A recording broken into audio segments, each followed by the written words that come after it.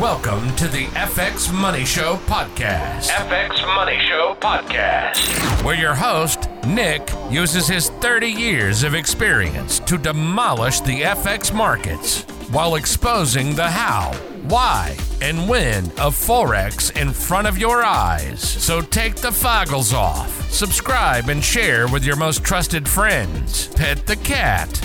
Yes, I said pet the kitty cat. Chew some gum and put the headphones on the bone dome. Time is money. And this is the FX Money Show.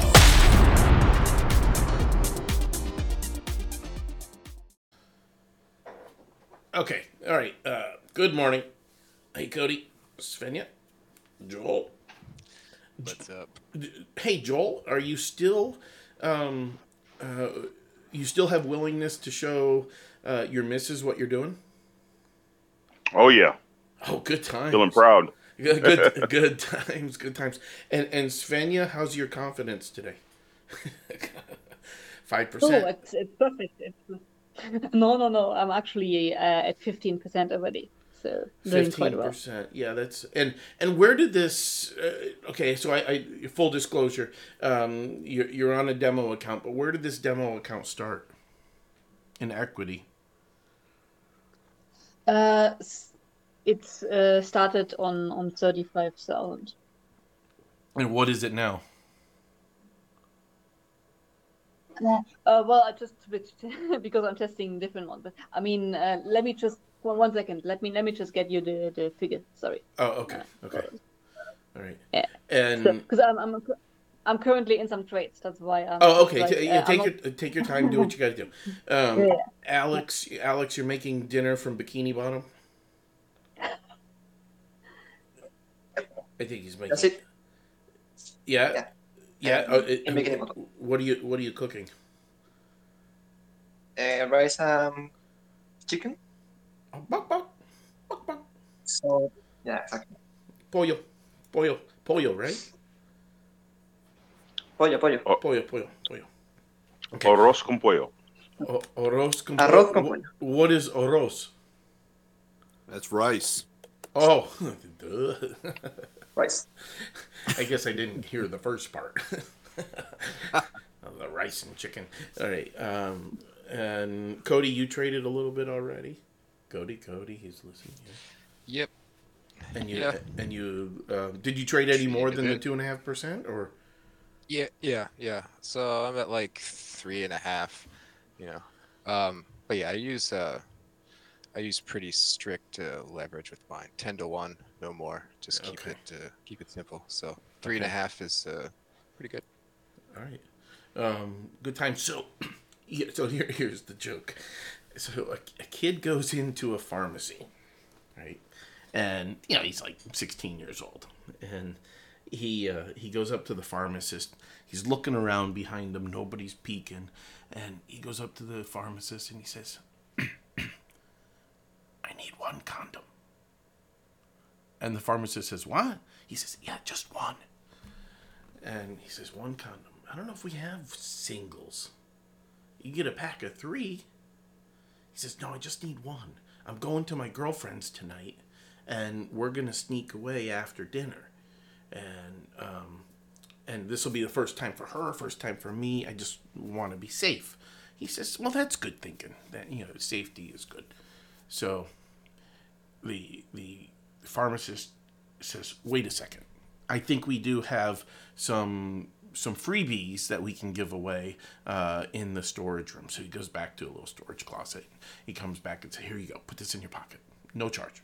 He goes, "Thanks." So the kid is walking away. He's almost to the door of the pharmacy, and he runs back. He says, "Wait a minute. My girlfriend's sister is really hot. I might need one more." Oh. So the pharmacist says, "You go, kid. You go." He says, "Hold on a second." And he comes back and he says, "Take 2 just in case." And the kid says, "Yeah, because her mom is really hot too." And the pharmacist says, "Oh boy, you're in for a night of fun." He says, "Yeah, we got to go to dinner, and then I think we're going to be able to break away after dinner." So he goes to dinner, right? He knocks on the door. The girlfriend invites him in, introduces him to the mom, and he's seen the mom before. He's seen the sister before, but this is kind of a first formal dinner. So they sit down at dinner. The dad sits down, and right away they go into their prayer, and they say grace, and after the prayer is over, the boy is just still, he's got his head down, his hands are, folded, and he's still saying more prayer. And his girlfriend says, "Hey, Joey, I didn't know you were so religious." And he says, "I didn't know your dad was a pharmacist." Gee, oh my gosh. Svenja is in the group, so let's just apologize to Svenja. Sorry, Svenja. Sorry, Svenja. Sorry. My condolences. Here, let me properly say I'm sorry to you. That doesn't work? Oh, man. I thought you would have practiced over the weekend or something, but no, didn't happen. That is practice. I practice. Okay. No, I'm So maybe a little more. Oh, well, I told you before that I play a radio and it goes out of tune. So I believe it. Yeah. I believe it. Yeah. No, instruments are hard. Don't be too hard on yourself. Yeah, no. So anyway, I got into a little bit of a conversation with somebody in a smart money concept group again this morning, or at least it continued from last night anyway. And it's just absurd. It's absurd the levels of insanity that some of these people put themselves through. And I get it because it's such a complex market. Right? I get it. It's a complex market, but they're not willing to invest the time to actually work and grind it out. In themselves, and they think that they're going to, be consistently profitable, and it's nowhere even remotely close to consistency. Consistency is not 55% accuracy every single day. That's risk, because as soon as you have one trade that goes against you, you're done. You're done, and you've given up a day's return, or maybe even more than that. And we've all experienced that, but it's just absurd, the level of, there's probably, 20 or 30 people that are laughing at some of the stuff that I'm saying, and it's not because I'm being stupid, it's just because they've never seen it. They've never seen that level of granularity, and to expose that granularity or that microstructure in a dynamic sense, it is just completely new. It's completely new to them. So, yeah. You out there picking fights already, huh? I guess. Yeah. Not intentionally picking fights, just because these people that the ones that I start barraging back and forth with are the ones that are teaching people. All right, so how many? He's got several thousand. To teach that. What's that? And charging to teach as well. And Alex went through this, and I'm sure Liam went through some of it, and Joel tried some of it, and you tried some of it. Everybody tries it. Terrence too.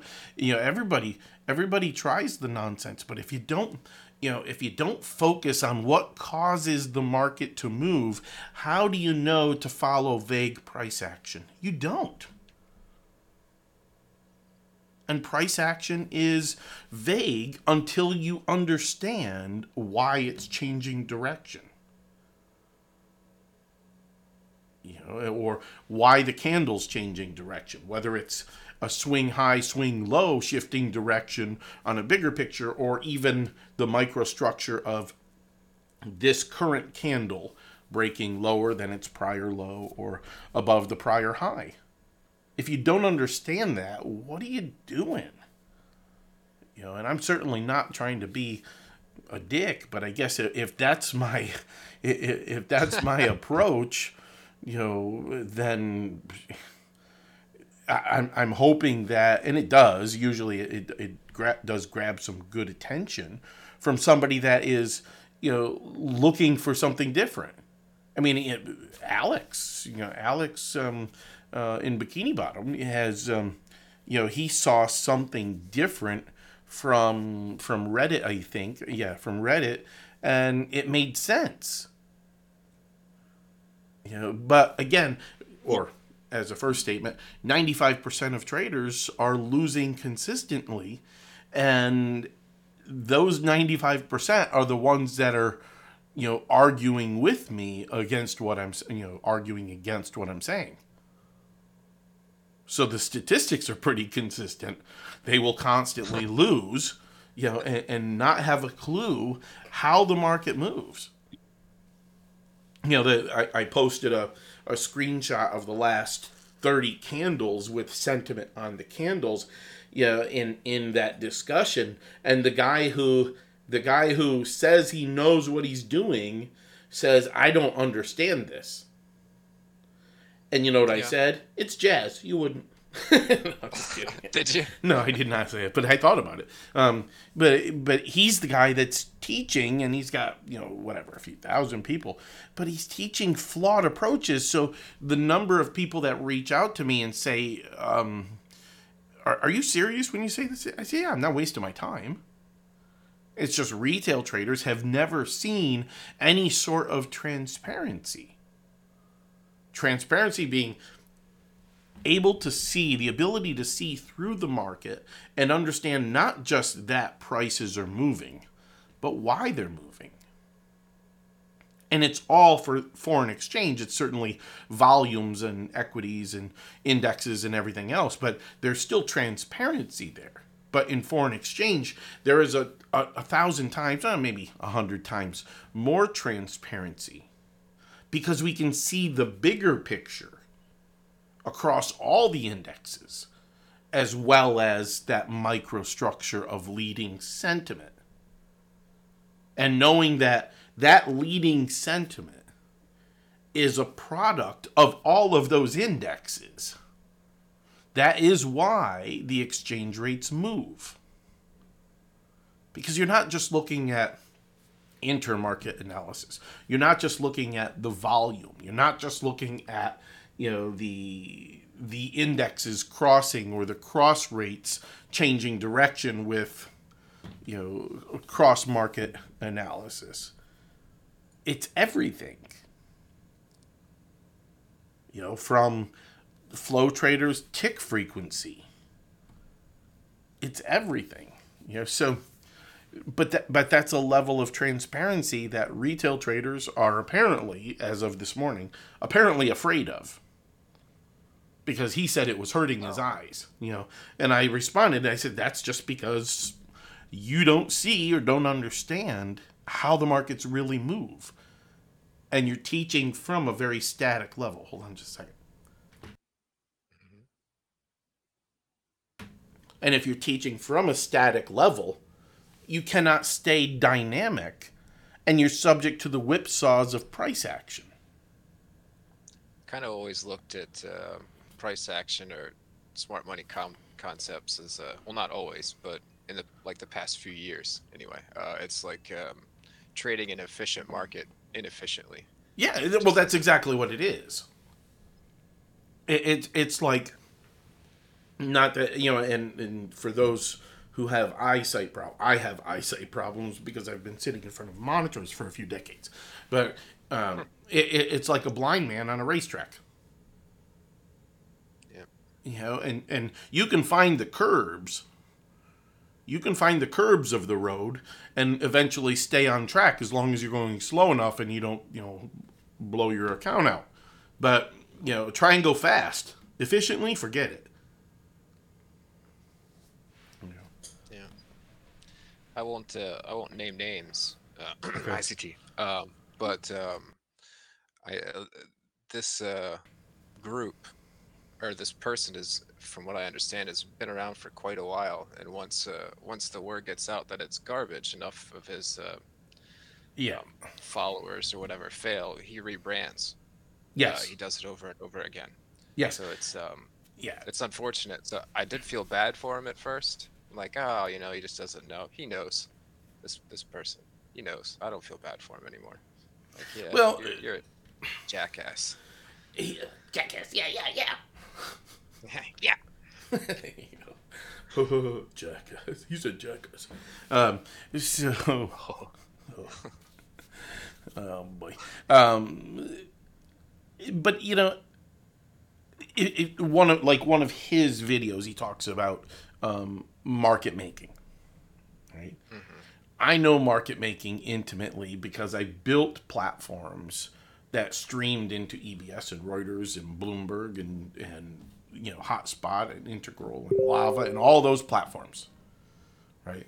And I know volume because I streamed liquidity into all of those platforms. Cross market making because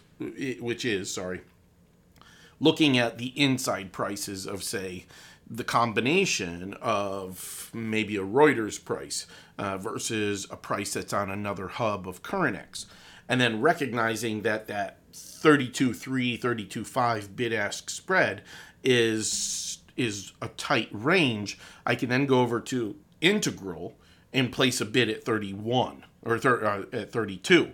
Right? So then if it does get hit, I can cross the market and go to, say, the CurrentX bid of 32.3, 32.5 and make that spread. But that's not something that, the ICT, he in his market making video, he tries to explain how market makers are connected to streams and how it's the central banks. I mean, he actually said this in his video. It's the central banks that stream all the prices. What? Yeah. I mean, he says it. It's one of his bullet points. Is that all the pricing comes from the central banks and market makers are moving around that price? No, that's not how it works. It's called a freely floating exchange rate. And when market makers sense economic exposure, they pull their bids or offers and the markets move until they find a level of comfort where they go back in and start to place bids and offers again. But aggregating that volume from all of the institutional venues of EBS, Reuters, Bloomberg, CurrentX, Hotspot, you name it, aggregating their volume, it as a requirement requires a requirement of aggregating the volume and streaming into those venues is the requirement to submit both a bid and an offer. So that goes into a level or a deeper level of transparency, recognizing that, all right, that means that if buyers are intent or traders streaming liquidity are intent on being buyers, that means their asking price is completely nonsense. And they're going to skew it off market so it does not get executed on because they are intent on being a buyer, right? So you've got to scrub that liquidity. You've got to scrub those volume levels, in the limit order books. So that means that we've got to take a lot of volume off the table because it's just nonsense orders, intentionally off market. It has no bearing. But, ICT, he says this is how institutions connect, and he says it's the central banks that make the stream or something like that. The central banks that make the stream and the market makers are bouncing around, and that's just hogwash. So it's quite clear that he has never had any institutional experience, and that's not a bad thing. But if you're going to try and talk about institutional, knowledge, you better know what the hell you're talking about, and if you don't, get the hell out of the way, because you're just hurting people. Maybe not teach it and charge people. Yeah, it's just ridiculous. It's ridiculous. Like I would never dare to teach people about market making and all that. I've never done it. I don't know. Yeah, it's a little ridiculous. Now I'm all mad. Yeah. Monday morning, I'm all pissed off. Pull off pirates. Svenja, you done with your? Svenja, you done with your? No, I'm still trading. Oh yeah. So, but yeah, no, I actually calculated, and I am currently at 6% profit. Okay. Yeah. So, that's nice. A few hours. How long ago did you trade today? How long have you been trading? About an hour. Yeah, that's an hour and a half. Uh-huh. It's pretty cool. I mean, to be fair, that's something that I would pretty much consider to be great. I mean, I cannot expect every day to be like 27% or something. Yeah, well, as you're, as you merge or transition into, a production account, or you go the route of funding, then, then what you'll do is you'll scale back your leverage. You'll be a little bit more conservative, and with the benefit of, if it is, you go the route of funding, the benefit of a larger amount of capital and, say, a qualification period will give you a tremendous amount of confidence, because, the returns now, they're sizable, they're exorbitantly strong, right? But as you get into those larger amounts of capital, you'll pull back the amount of leverage.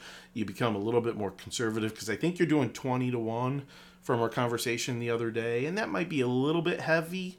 And but you're on a solid track. I guess the end of the day, you're on a solid track. So, but you'll pull back a little bit on your leverage. You don't need to be so strong on the percentage, and be consistent at 2%, 3% a day. Okay, sounds like a good plan. You'll do well. You'll do well. All right. A 2-3% a day turns into a lot of money. So yeah, it's a ton of money. It's a ton. I think that's it.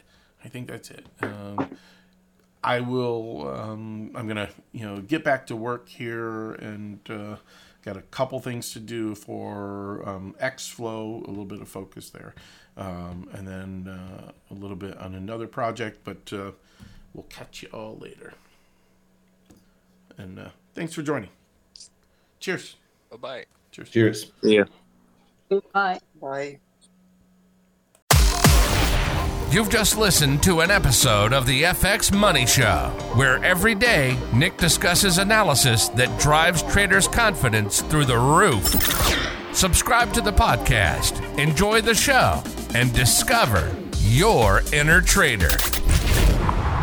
The service of the FX Money Show is to provide foundational educational content to trading listeners of foreign exchange and other financial markets. Anything expressed in the FX Money Show by its producers or guests is educational in nature and in no way constitutes advice. You must understand the risks associated with trading financial products and use only capital you can afford to risk.